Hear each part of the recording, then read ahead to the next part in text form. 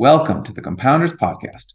On this show, we explore the topic of compounding from various angles, including through interviews with public and private company executives, investors who focus on compounders, and newer investment firms that are building a business they hope will become more valuable over time. All opinions expressed by your hosts and the podcast guests are solely their own opinions and do not reflect the opinion of SNN or its affiliates. This podcast is for informational purposes only. It is not investment advice and should not be relied upon for any investment decisions. We are not recommending the purchase or sale of any securities. The host and guests may be beneficial owners of the securities discussed. You should not assume that the securities discussed are or will be profitable. Today's episode is another in our series of interviews with emerging investment managers where we discuss how to build an investment firm that can compound. My guest on this show is Aaron Wasserman, a partner at Third Period Capital. After a long and successful tenure at Barron Capital, in 2019, Aaron started Third Period, a long-only global growth firm based in Los Angeles. Aaron believes he has cultivated an edge in identifying and owning companies with exceptional cultures, and he has engaged Wharton professor and best-selling author Adam Grant to help widen his competitive advantage. In this discussion, we covered how to analyze company cultures and determine if they are additive to growth, what Aaron learned from working with Ron Barron for many years, what Adam Grant's involvement brings to Third Period and to Aaron's process, some examples of prototypical Aaron stocks, and the sectors that Aaron has chosen to focus this strategy on. And without any further ado, here's my conversation with Aaron Wasserman of Third Period Capital. So before reading some of your materials, I tried unsuccessfully to figure out the obvious sports investing parallel that is embedded in the name Third Period Capital. But can you explain why you decided to name the firm that and what you want the brand to stand for? Sure. Thank you for the great question, and thank you for having me on. So Third Period Capital is a hockey reference. So I'm originally from Minnesota, grew up on one of 10,000 lakes, and hockey player since I could walk. In a game, my dad, who went to every practice and game of mine, would sit in the stands and he would hold up three fingers. That would, to me, signify, of course, it would signal the start of the third period, which really meant to keep pushing to, when everyone is tired and maybe even relying upon the earlier performance of the prior two periods, it would be a signal to focus and to sort of summon the mental toughness that you would need in order to really finish the game out strong. And as I've thought about sort of the core values of what I want Third Period to embody, I think about that hunger to grow and to learn, the importance of being humble, to understand what is currently happening in the world and what can eventually be for our companies. And then, of course, to be kind, because our observation from a culture perspective, which I'm sure we'll get into, is that happy teams make better decisions. So that was the genesis of what we wanted Third Period to be all about. Anything that playing hockey you think gives you a skill set or toughness, or it's just, there's plenty of people talk about playing sports, but hockey is an interesting one. Anything about your hockey experiences that you think things translates well to an investing career? Yes, I do. I think when you're playing hockey, you often get hit off you kind of get hit around. You get knocked off the puck. You get hit against the boards. Sometimes in the middle of the ice, you'll get hit. It's called a blindsided hit. Gosh, I can think of being blindsided and investing in a number of different ways. I think the important thing is to get up. Sometimes go to the boards and have a teammate come in and support you, and take stock of what happened and to let your body recover. I think a lot of our work as investors is to try to synthesize information. And sometimes it takes time to do that. But it's a long game. And sometimes a shift can take 20 seconds, but it feels like 2 minutes. So I think a lot about how to handle yourself when I played hockey, and how some of those behaviors translate. And by the way, not just hockey, we can talk about other sports as well, tennis too. a sport I played for a long time. But nonetheless, I think there are a lot of behaviors that actually correlate really nicely between the two, sports playing and investing. Yeah, agreed on that one. So let's jump into the investing side a little bit. So in your materials, you use the phrase uniquely supportive cultures when you describe the kind of companies you're looking to invest in. Can you talk about what that means and maybe give an example to make it a little more tangible for our listeners? Yep, great question. So a culture, we think of a culture as being supportive when it supports a company's competitive advantages and growth strategy. And it's unique when other competitors don't possess it. So we spend a lot of time evaluating companies in three broad sectors: consumer, healthcare, and technology. In the consumer world, you could say Costco, for example, has a strong customer service and cooperative selling culture. We can talk about what that means. In the world of technology, Shopify, for example, has a strong culture of innovation. Integris, which is a materials company serving the semiconductor industry, has a very high reliability culture. Healthcare, our observation is Steris, which is a sterilization service company, has a strong safety culture. So these are culture frameworks that my partner Adam Grant and I have developed, and we'll talk more about that, I'm sure. They're very specific typologies that support businesses in certain industries in a very unique way. And what we found is when there's a very tight overlap, that can serve a company's growth strategy for a very long time, because oftentimes their competitors can't replicate that culture. Interesting. And would those be examples of things you own, those four that you mentioned? Yes. Got it. Okay. And so one of the hardest things about assessing cultures and understanding if they're truly additive to growth is a difficulty in validating what you're told by management. So what research do you perform to get a sense if the cultural values are embraced throughout an organization versus just are empty words that are put up in a sign in the lunchroom? Yep. Great question. The CEO at a conference is not going to give you much by the way of their culture. The CEO is the best salesperson in the whole business, and so that's a tough conversation to have. It tends not to be very fruitful. What we're trying to do instead is build what we would describe as a culture mosaic. And so what we're trying to get at really are what are the behaviors and values that animate this organization?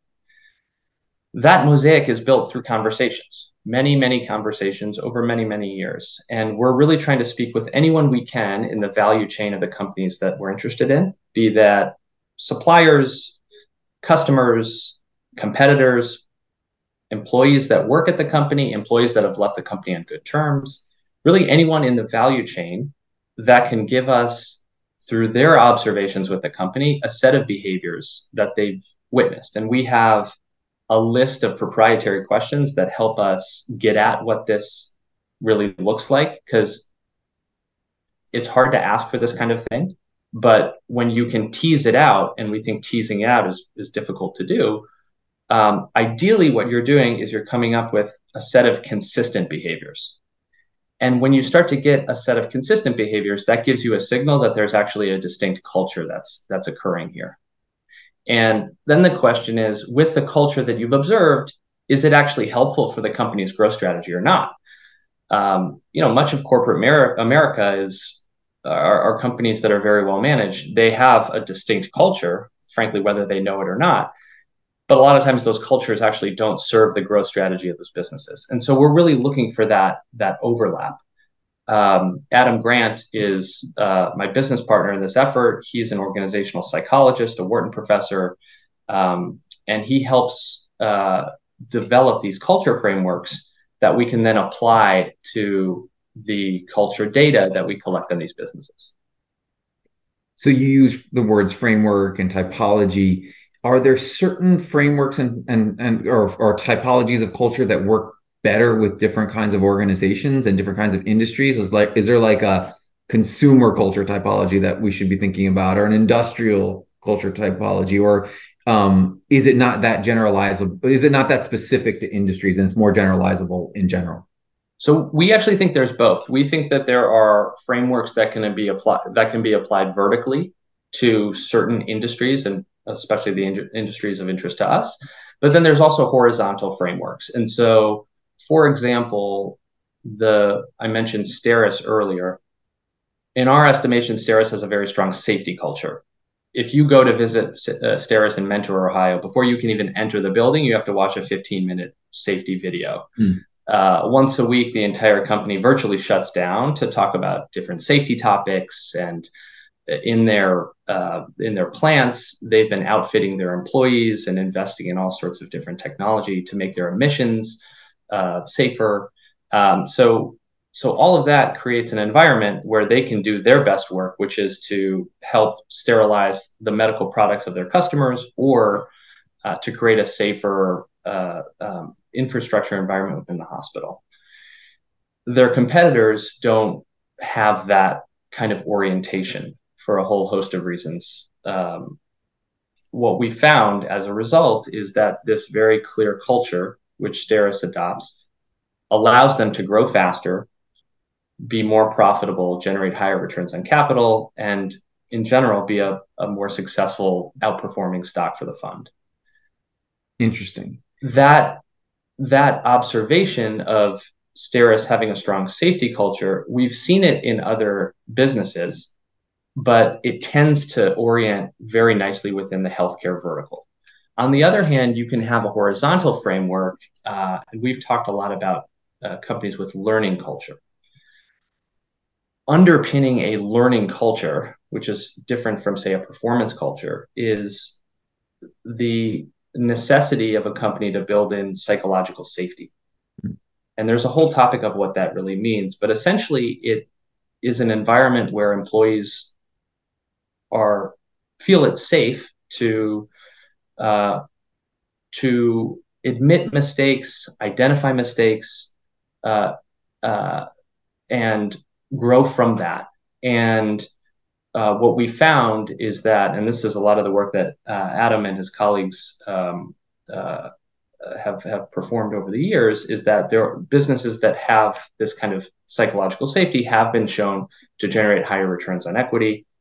And so that is an example, for example, of a horizontal kind of framework. And we think that studying them both and understanding how they intersect is really helpful. It's nuanced work, and it takes many conversations over many years to do this correctly. But we think that that's where the real opportunity and sort of the margin potential is for our own investing.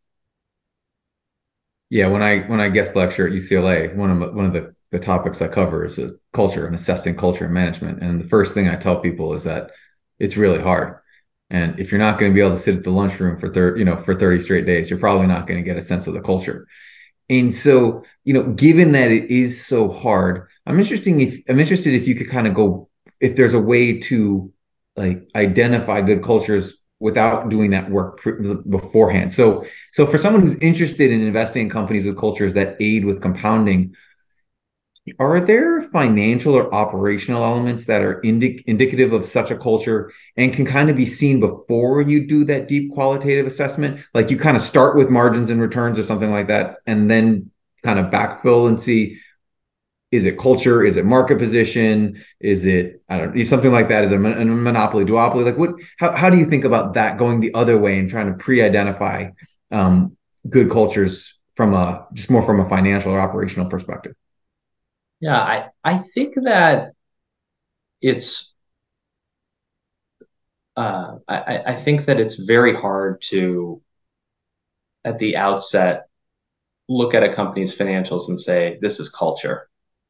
A lot of the companies that we own, for example, in the fund, are depressing their current earnings and their returns in order to make long-term investments in their growth, which is a function of their culture, but it wouldn't necessarily be obvious by looking at the financials. It really takes a long time to evaluate this, and there has to be a joy in discovering it and really getting into it.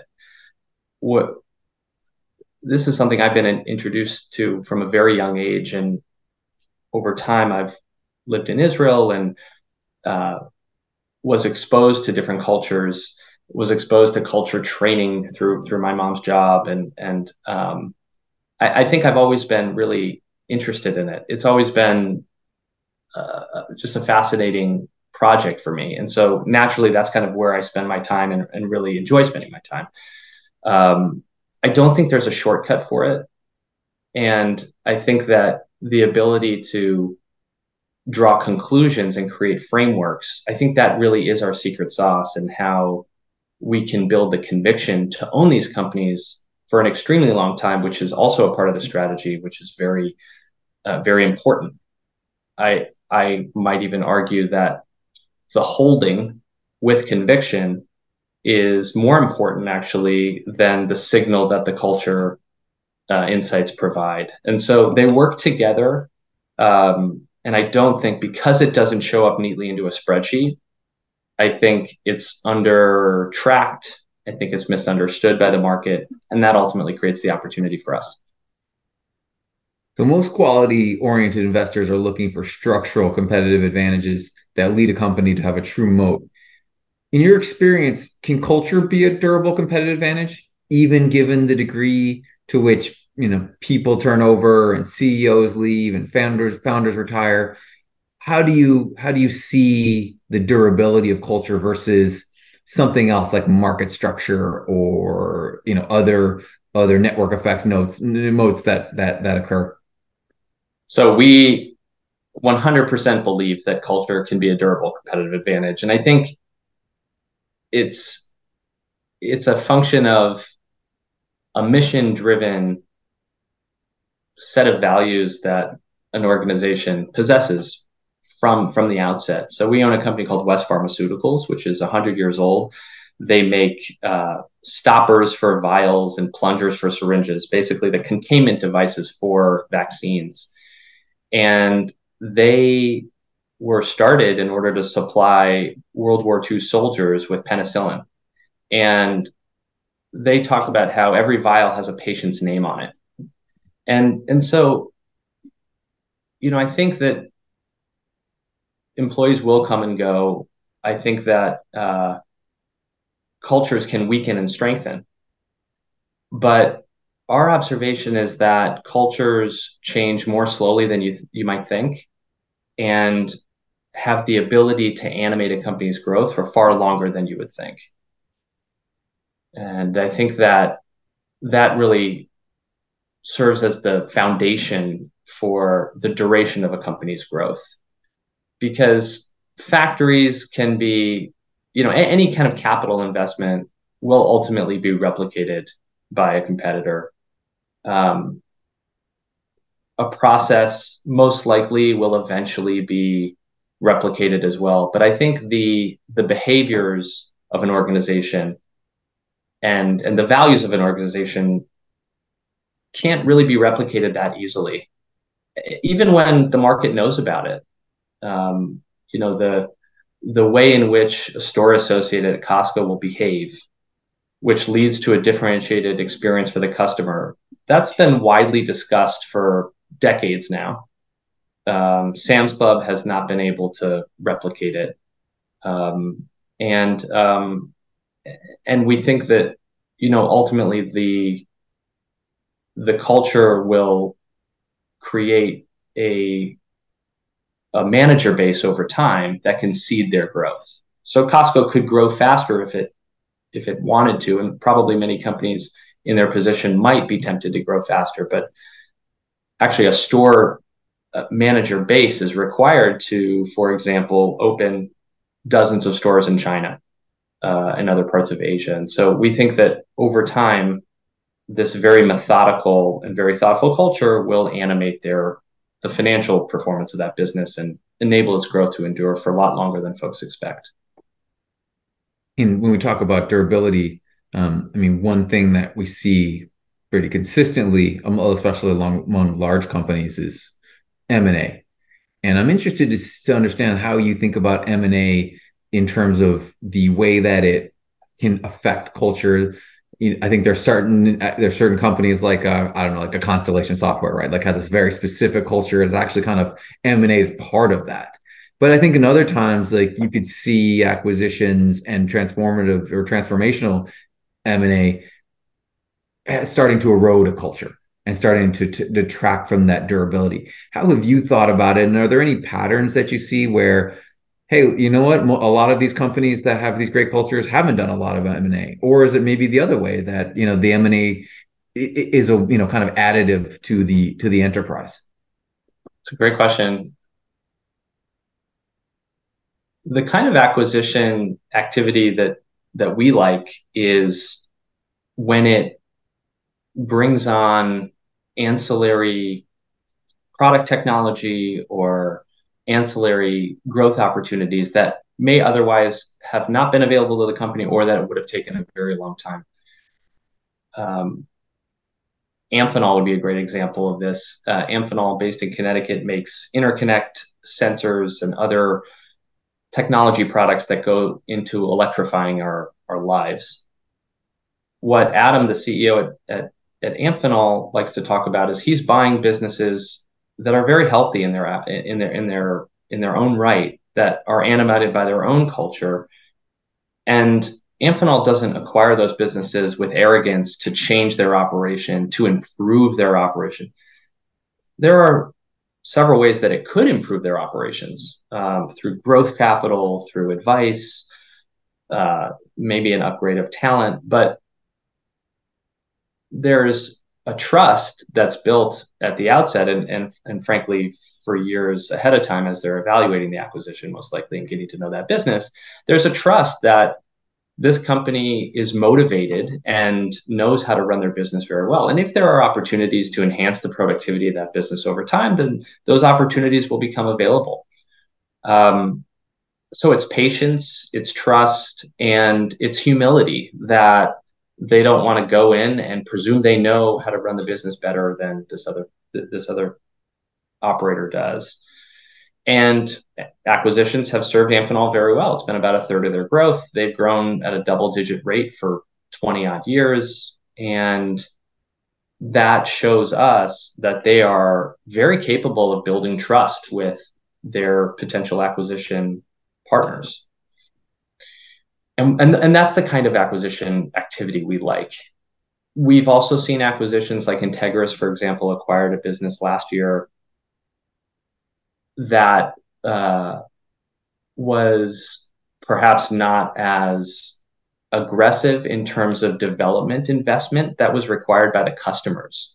So Integris supplies filters and chemicals and gases for semiconductor makers to make the chips. And you can imagine if you're TSMC and you're ramping very aggressively, you want your partners to ramp aggressively as well. Not all the supplying partners will be capable or oriented to move at that pace. And Integris has been very willing to make large investments in support of their customers. And you can see that with collaboration agreements they've had with customers. And so Integris's acquisition of this business is a way to sort of accelerate the product roadmap for TSMC. So all that's to say, again, not trying to go in and slash a bunch of costs and make it all better, but it's in service of their customers that they're doing this. And I would also talk about Constellation as well. We don't own it in the fund, although it's a fabulous company that I've actually owned the stock personally since 2010. And there, the acquisition program is as much to grow their collection of businesses as it is to give growth opportunities to the young managers that are now coming into a capital allocation role, right? So that's a culture of serving employees and nudging them along their learning curves as knowledge workers and as software acquirers in their own right. So those are three examples of how acquisitions are very different from, sort of the typical cutting cost and driving an immediate return kind of way that a lot of companies tend to do their acquisitions. And a lot of successful investing comes from avoiding terrible mistakes, such as partnering with the wrong management teams. you developed a framework that you talked about called the mosaic process that assesses company cultures. So I'm curious about what the hallmarks of an awful company culture are, and any tips you have for sniffing those out. We just as we don't short stocks, I don't think that we would be particularly well versed to give you insights on what would make an awful culture. I think, frankly, I think a lot of companies are very well run. They just don't have that kind of tight overlap between a supportive culture and the fundamental growth opportunity. Um, and when we observe that cultures can weaken over time, there are red flags to that. And I Mm. would say one red flag that we've observed is, if we say, for example, if we see two senior executives leaving around the same time, that's a red flag to us that there's something might be happening here um, that's not constructive. And we I would say we have other red flags. Frankly, I think we consider those proprietary because they're signals to the movement of a culture, and signals can be real and they can be imagined. But I think that we're we're concerned with them, particularly as we're evaluating a new idea. If we see signals like that give us pause, that would require a longer research process to make sure that we're not acting on on something that's real. So I think that yeah, but an awful culture. I'm not even sure. I'm not even sure that we would be particularly attracted to even learn about it. And you've mentioned Adam Grant a few times. I would love to understand how that relationship came about, and then maybe a little more about what Adam's involvement brings to your process and analysis of companies. Yeah. So I got to know Adam in business school. I was one of his early students. He had just started at the MBA program at Wharton, and we got to know each other during those 2 years, and then had stayed in touch over my time when I was in New York after graduation. And Adam was really intrigued that I was interested in thinking about how corporate culture can animate a company's growth strategy, how that could be observed over time in the stock market. And Adam has uh, a strong ability, and he's very caring and generous with his time, and I think very curious about what his students are interested in building and to service students in that way. So it's been a wonderful relationship with Adam thus far. It will continue to grow over time. And he helps me think about, again, these culture frameworks. What are the components of the frameworks? How can they be applied? What sort of new studies are out there that inform how all of this can be understood? During COVID, this was a really dynamic time. And for example, I was really interested to know in a distributed operating environment, what does the research say? How quickly can companies cope, and what tools will be required to serve them in a distributed environment? So that was one example of some insight that was really helpful and really timely. And I think that when you think about Adam's role and the insight that he brings to the fund, it also helps us build conviction around these investments for the long term, because they may be interesting insights that could lead to activity in the fund. But really, what we're looking for are these sort of foundational investments that can serve as decades long growth opportunities for our fund. And in order to have that, as much insight as we can bring on the culture side is really vital. And another person who's been influential in your career is Ron Barron from Barron Capital. I'd love to know what you learned about investing in growth companies from spending all that time working around Ron. So Ron is wonderful. I would say that no one has taught me more about investing than Ron.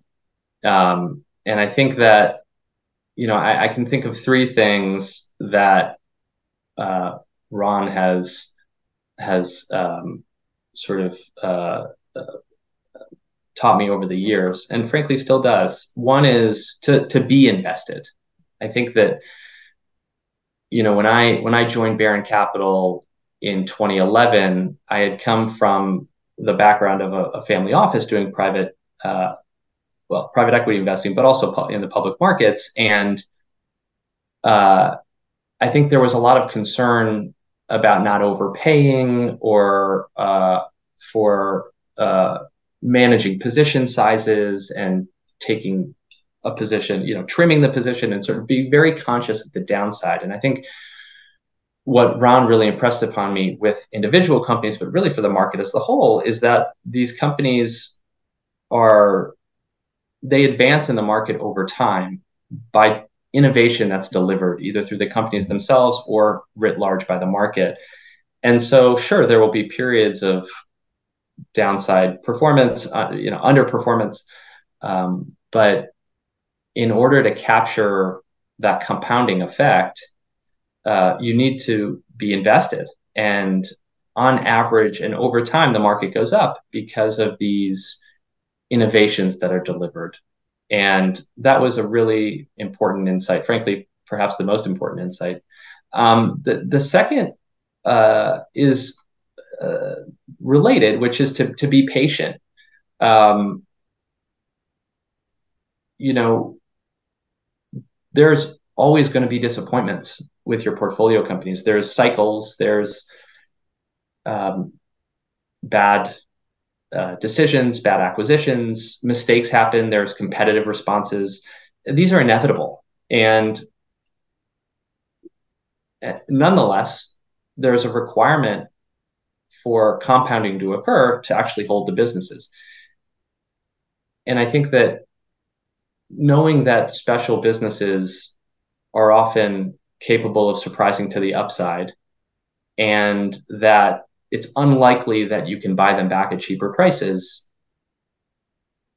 is a set of it requires some humility that there will be times when you underperform, but that this is how it works, and this is why it's hard, and this is why it's nonetheless important to hold these companies, assuming that these cycles that you diligence and you're investigating are in fact cyclical and not secular in nature. And I think that's really the active work that we do, is to try to understand if there are periods of underperformance, what is driving it, and how confident are we that they are cyclical patches as opposed to secular pressures.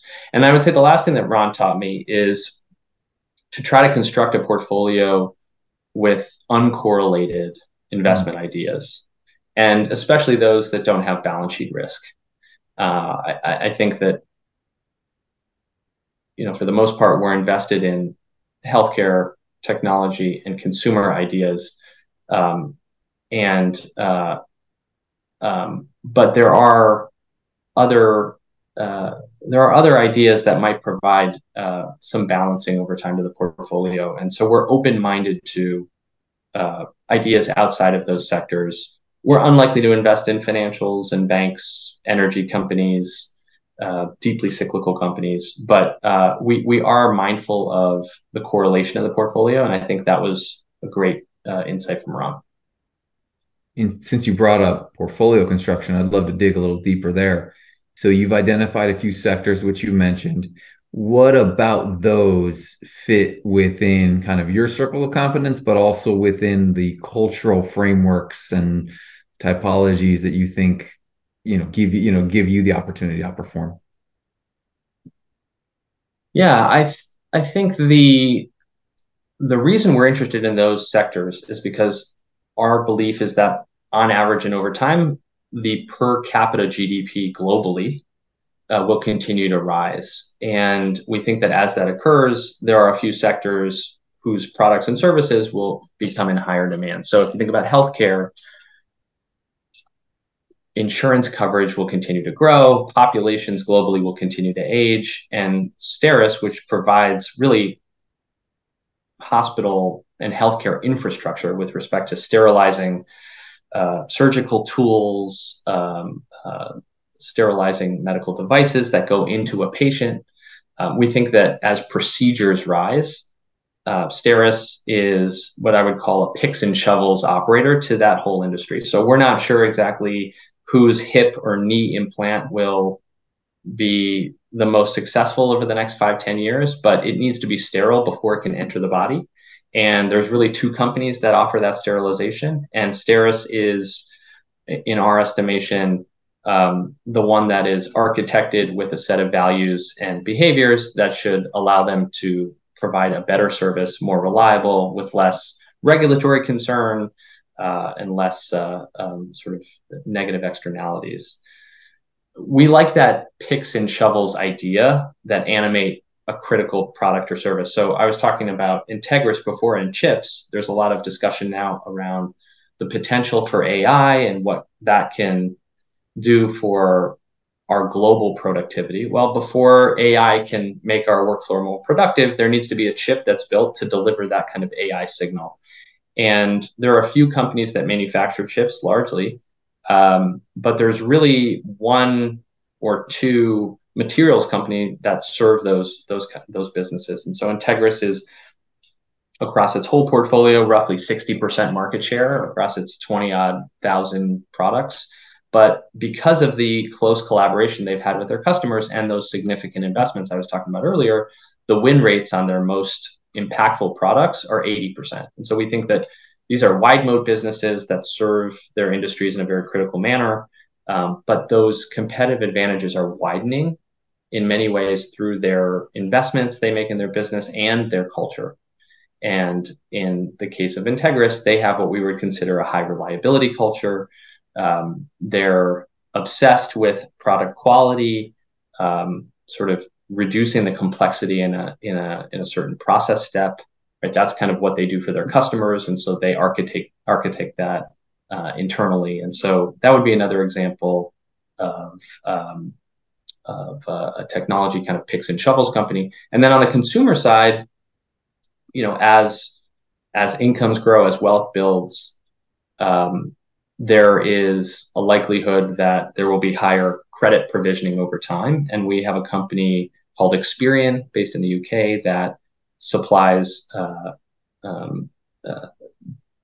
data and decision tools for providers of credit to provide credit and to enable consumer activity and consumer behavior to occur. And so that's kind of a picks and shovels idea within consumer. And so I think that's a great way to think about how we invest. We're targeting growth industries broadly.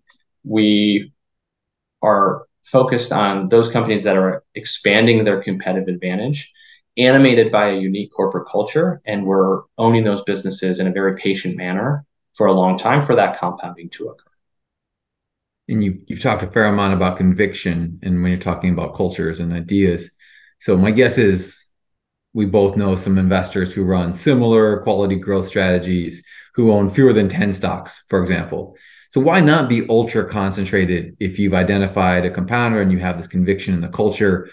I mean, like me, you kind of run in the 20 stock range. What's your personal view of the right level of concentration for this strategy?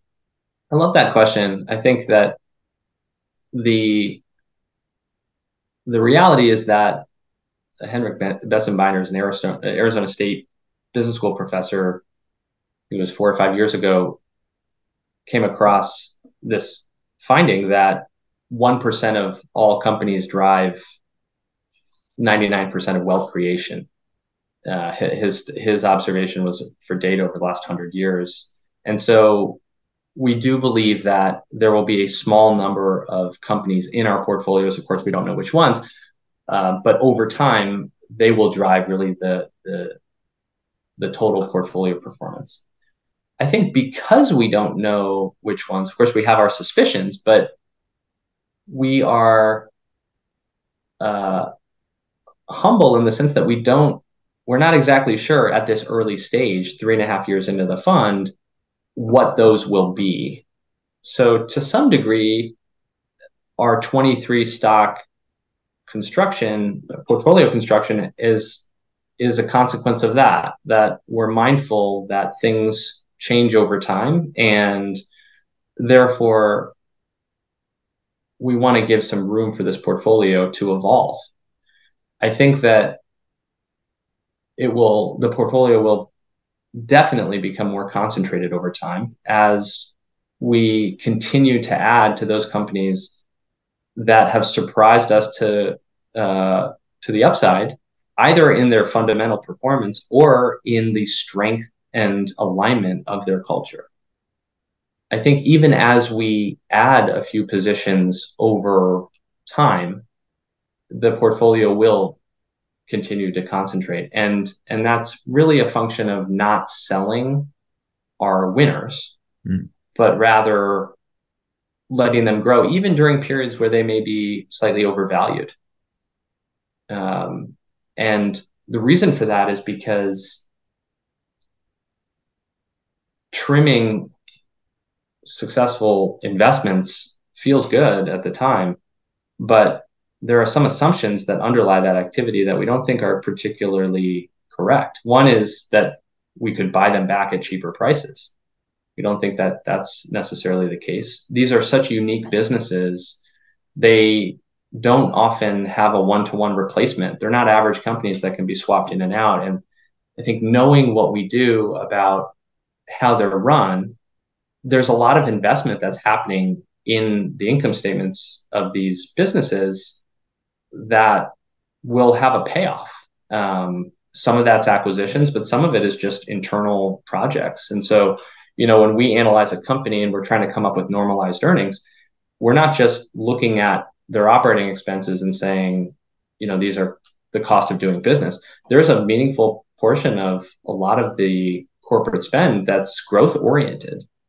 And I think a lot of times people don't quite understand that. They're not going into that kind of nuanced work. And so that's how we think about, the scarcity of these businesses and the fact that the compounding is magical and exponential, but it takes time to play out. And it behooves us to act with a lot of patience. Again, the activity is around validating the performance of the business and making sure we understand how these companies are investing their resources and what the likely payoff is of those investments.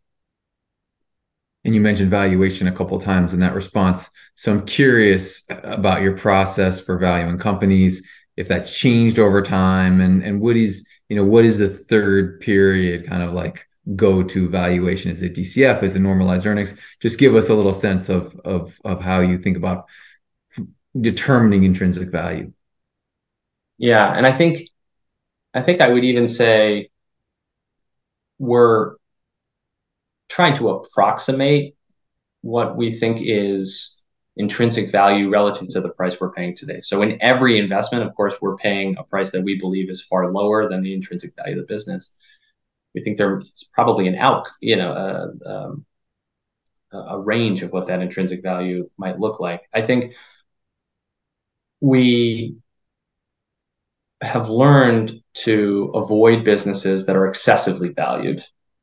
So it helps us to, at the outset, it helps us to avoid those companies and even those companies that are over earning due to some event. And I think COVID was challenging in that respect because in hindsight, several of our companies were earning in ways that we didn't fully appreciate at the time. So we own bioprocessing companies, leaders in the bioprocessing industry that help pharmaceutical companies and biologics manufacture drugs. And they were, of course, getting orders for COVID-related vaccines, but they were also getting orders from customers that were concerned about the health of the supply chain, and they wanted to have safety stock. Mm-hmm. And so now, that's starting to unwind. Again, that's okay. We've determined that it's a cyclical phenomenon as opposed to a secular issue. But we think about the demand environment and approximating normalized demand as we're thinking about valuation. The other thing we think about with valuation is we are willing to pay a premium for a company that we think has a greater earnings duration. So we're trying to find businesses that we think can grow faster than the market expects they will grow over the medium term. especially if they have a very unique corporate culture that we think is aligned to that growth strategy, we're willing to pay a premium. But knowing that we've paid or potentially have paid a premium, we're very conscious of position sizing within the portfolio. And we're also mitigating that risk to some degree by holding these businesses for a long time. Because a business you think is earning $1 of earnings today actually might be earning $1.20 next year and $1.40 the year after. And so in hindsight, paying a modest premium was actually totally reasonable. So I think we're again, to sort of get back to your question, I think we're trying to understand what is the normalized earnings power of this business based upon the investment capacity that's happening in light of a demand scenario that we think is healthy and normal, and we're avoiding excessively valued businesses. And as you think about the cultural frameworks that impact and or kind of apply to your qualitative assessment, how, if at all, do you overlay that cultural assessment to the valuation? Are you willing to pay a higher multiple for a better culture? Is it about, kind of getting back to the duration of the competitive advantage that the company can exemplify? How does that work for you? I think we're willing to pay a premium for a culture overlap that for which we have higher conviction. So I think it probably makes sense to analyze this in the case of a real world example. So Steris, for example, I think the historical, say the 5-year trailing average multiple for Steris, the market, I think, says it's 25 times or something to that effect.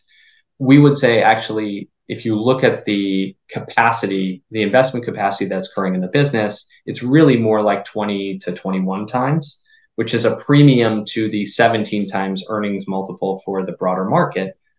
But given the fact that Steris has a business that has 50+% market share, serving virtually all procedural environments, there was a procedure count that was happening. I think there's about 75 million healthcare procedures that occur every year in US hospitals. During COVID, seniors weren't going to the hospital for elective procedures. They were justifiably scared about COVID. And even it took a few years after to really get folks comfortable with the ability to be safe in a hospital environment and to go back. Now you can delay a hip or a knee implant for a while, but ultimately you need to have one, and in order for people to actually live life. And so we're starting to see now seniors coming back to the hospitals. The procedure count is rising, and that directly impacts Steris's operating performance. And so, we're comfortable that they're not over earning right now. We're willing to pay a modest premium to the market based upon a very tight overlap of culture. And it already isn't as expensive as you think it is, because there is some investment capacity that's occurring into their earning, that's occurring with their earnings that the market isn't giving them credit for. And so that's kind of how we think about, paying 20, 21 times normalized earnings for a business that can grow double digits for a very long time. Feels like the right place for us. And Steris is a top 5 position for the fund. And one of the things that stood out to me about your experience at Barron was that you spent a lot of time in emerging markets. I'm curious how you expect emerging markets or global markets, not kind of like non-US markets we talked about, aside from experiencing a lot of US companies. How do you expect those companies to play in the portfolio going forward? Yeah, we love global growth companies. We think that if you're selling globally, there's fewer constraints to your growth over time. And again, we're trying to find these businesses that we can own in the fund for 30, 40, 50 years. What we learned as global or emerging market investors at Barron is that the sort of sovereign risks of a lot of these countries are real. There are regulatory changes. There are a lot of their prospects can change with the oil markets and the oil prices. So we, on the one hand, want to be exposed to the growth and the purchasing power of these consumers, but at the same time, we want to shield our investors from the jurisdictional risks, these sovereign risks that are quite large and can last for a very long time. And so, for example, we own LVMH, which is a purveyor of very unique and quality items for the growing middle class. We love the exposure to the Chinese consumer, for example, that owning LVMH offers without the jurisdictional risk of owning a locally listed Chinese company, for example. Or you could say the same thing about a Brazilian consumer. Certainly, you could say the same thing about a Russian consumer. So we like being exposed to the rising purchasing power in these countries, and we've learned to expose the fund to these places, but shielding our investors from those risks. And when you mentioned when you were talking before that you spent some time living in Israel when you were a kid, I'm interested how you think that experience benefits you as someone who now invests globally. I think about it all the time because it was a really profound experience for myself, for my family. I was there. My mom, I mentioned, we're from Minnesota, so she worked at 3M for, I guess it was nearly 30 years. She was asked by the 3M board to start a subsidiary of the company in Tel Aviv. So we moved when I was starting, I guess it was eighth, ninth, and 10th grade. So those were the 3 years that I was there. And I was in a local Hebrew speaking public school. And that was just a wonderful experience to know, to become confronted with the reality that there are so many different ways to live. There are different people out there. There are different behaviors. And I think what it taught me was to be an observer and to watch and to learn and to be respectful of cultural differences. And I loved hearing at the dinner table all of the conversations that my mom and my dad had around being a part of a multinational organization. Her bosses were in Europe. They were managing businesses that spanned many different countries. And I was always very interested in the behavioral observations and how it actually impacted the way in which they did business. And I think the study of what makes these cultures unique, I'm especially sensitive to that. And so we own a company called Adyen, for example, so payment processing software company. It's a horizontal software business, so they're selling their service globally. And in order to sell a global service, they are architected with many different cultures. They're a Dutch sort of headquarters, but they are cognizant of all of the different subcultures within their organization. And they have rules and behaviors around respecting those differences. So, they wouldn't be sending internal emails to ask someone a question, for example. There would be a very strong expectation. You'd pick up the phone and you make a phone call. And they're aware of the directness of their Dutch culture.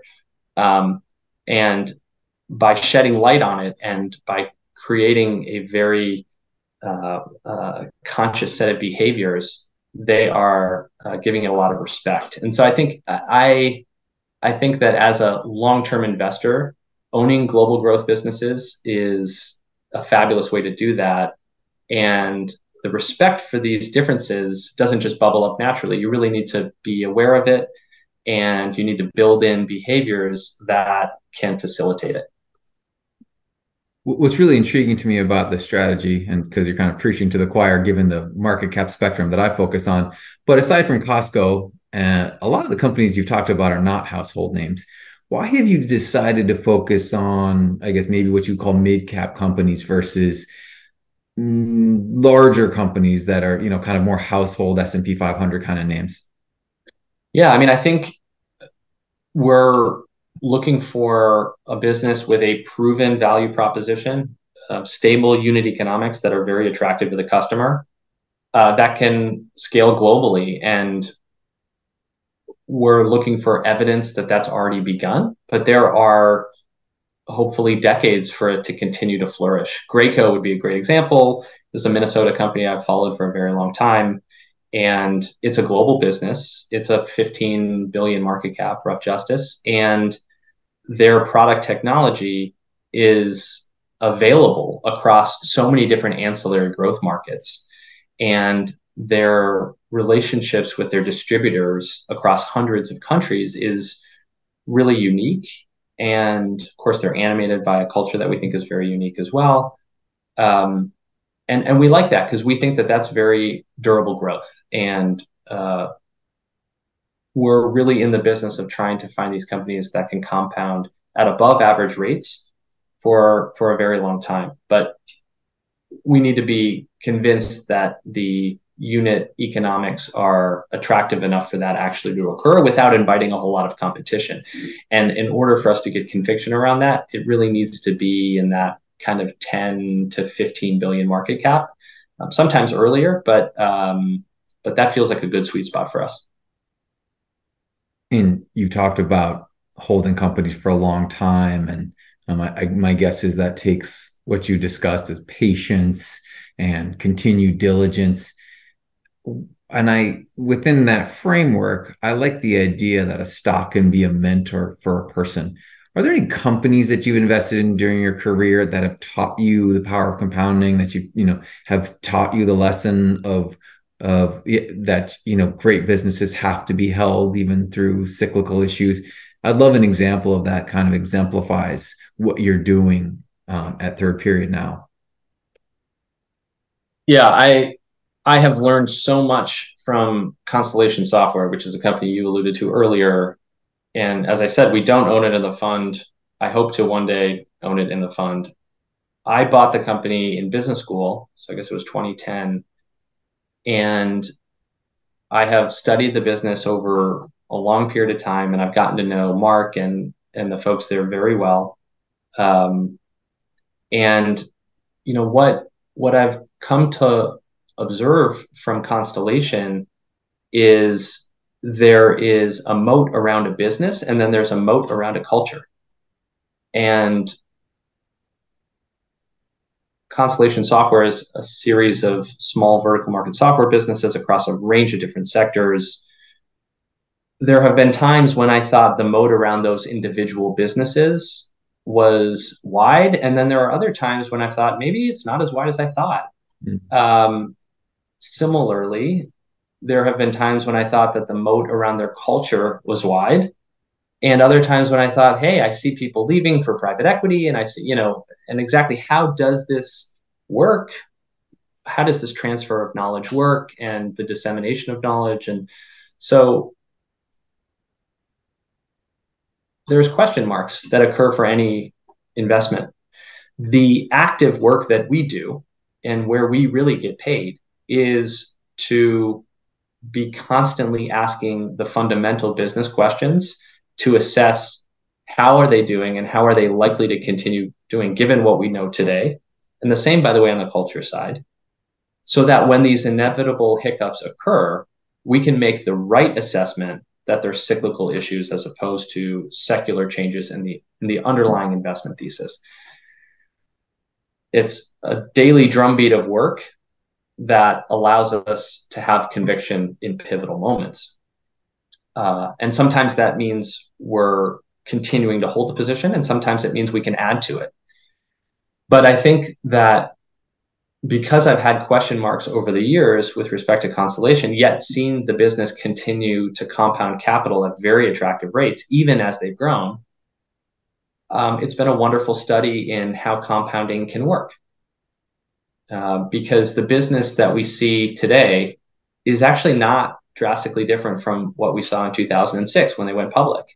They're just more distributed, and they've learned a lot more around how to architect themselves to deliver growth and to deliver learning opportunities for their people. And we've talked a lot about philosophy, we've talked about process, we've talked about individual ideas. I want to zoom out for a moment and talk about the business of investment management and your views for what Third Period is going to look like. So maybe talk a little bit about your vision for, if I picked an arbitrary number, 7 years from now. What would you like this business to be for you? Yeah. So in addition to Adam, um, 2 things. One is, I think, the business is going to continue to compound capital at very attractive rates, even as they've grown. It's been a wonderful study in how compounding can work. I'd like to bring on thought partners on the research side as well as business development. I think on the research side, of course, uncovering new ideas, but also to really be a strong devil's advocate for the portfolio, given the biases that are inherent in how we've held them for a long time. And so I think that'll definitely be important. I think on the business development side, our commitment is to lower our fees as we raise assets. And so, it's worth mentioning. I started third period because I felt like a lot of the investment acumen and experience that I had learned as a young child, watching my mom build her career at 3M and investing in 3M stock, other folks didn't have that. It wasn't available. And I felt like there were ways to access financial products, investment products, but I don't want to build wealth as an owner of a GP. I want to build wealth alongside the wealth compounding that occurs for my clients. And so sort of building that as a gift to clients over time through lower fees is something that I feel is very important. I also spend time, you mentioned UCLA earlier. I'm a volunteer in the Reardon program, which is giving a lot of this stock market knowledge to folks that come from underserved communities, and that educational element is also very important. I also see an opportunity over time, potentially, hopefully over 7 years, to convert the fund into perhaps a mutual fund structure, which would give investors, both in principle and in size, an access opportunity to the fund that they may not have now, as the requirement is to be an accredited investor, for example. So I see all sorts of ways for the product to get stronger, for the product to become less expensive and more accessible over time as we continue to grow. And as you're thinking about business development in the short run, an institutional investor walks into your office and says, "This is interesting." How are you positioning this? Is it just kind of, mid cap growth? Is it, what is the differentiation that you try to communicate when you're talking to people about it? Yeah, I mean, I think it's a global growth equity vehicle where we're fully invested in growth businesses with unique competitive advantage, widening those advantages with a unique and supportive corporate culture. And I think our observation is that culture is the most consequential asset to drive performance, but it's the most misunderstood. And that's the opportunity, is to find these really special businesses where culture is an incredible advantage that's not well understood because it doesn't show up neatly in a spreadsheet. It doesn't show up neatly in a financial statement. It is incredibly valuable, yet hard to identify at the outset. And we're friends with Peter Kaufman, who runs Glen Air out here in California. And Peter says, where there's mystery, there's margin. And we believe that's true. These companies are known today perhaps to be high quality and to be successful, but we nonetheless think that the duration that is available to them is far more attractive than people realize. And so there's that sort of strategy component around culture. And then I think there's a behavioral component here too, which is we resist the temptation to trade and to trim our winners because of the mathematical properties of compounding. And that means that there are times when, there's underperformance, when, folks are selling a company that's doubled or tripled. We're looking for, we need 6.5 doubles, right? That gets you to 100 baggers. So that's really what we're looking to build over time. And we think that we need a really unique set of assets. We need a unique culture. And then, of course, we need time and active vigilance to make sure that this business is performing to our expectations. But if it is, then it behooves us to be patient. Well, Aaron, we traditionally close with the question of what's most misunderstood or underappreciated about your opportunities, but I think you covered that really perfectly. So, with that, thank you so much for being on Compounders. This was a great discussion, and we're going to be following third period in your career very closely over the years. I appreciate that. I appreciate the opportunity to come on. If anyone is interested to learn more, please reach out. Hopefully, there's a way to connect in the search note in the show notes, and I hope to connect with you. And Ben, thank you very much. Yeah, we'll definitely put the Aaron's website in the show notes. So thank you, Aaron. We'll talk soon. Okay, bye now. For full disclosure, Third Period Capital is a shareholder of Amphenol and Graco. For full disclosure, I do not own any of the securities discussed in this podcast, including Shopify, Integris, Steris, West Pharma, Constellation Software, Experian, Adyen, Costco, or Graco.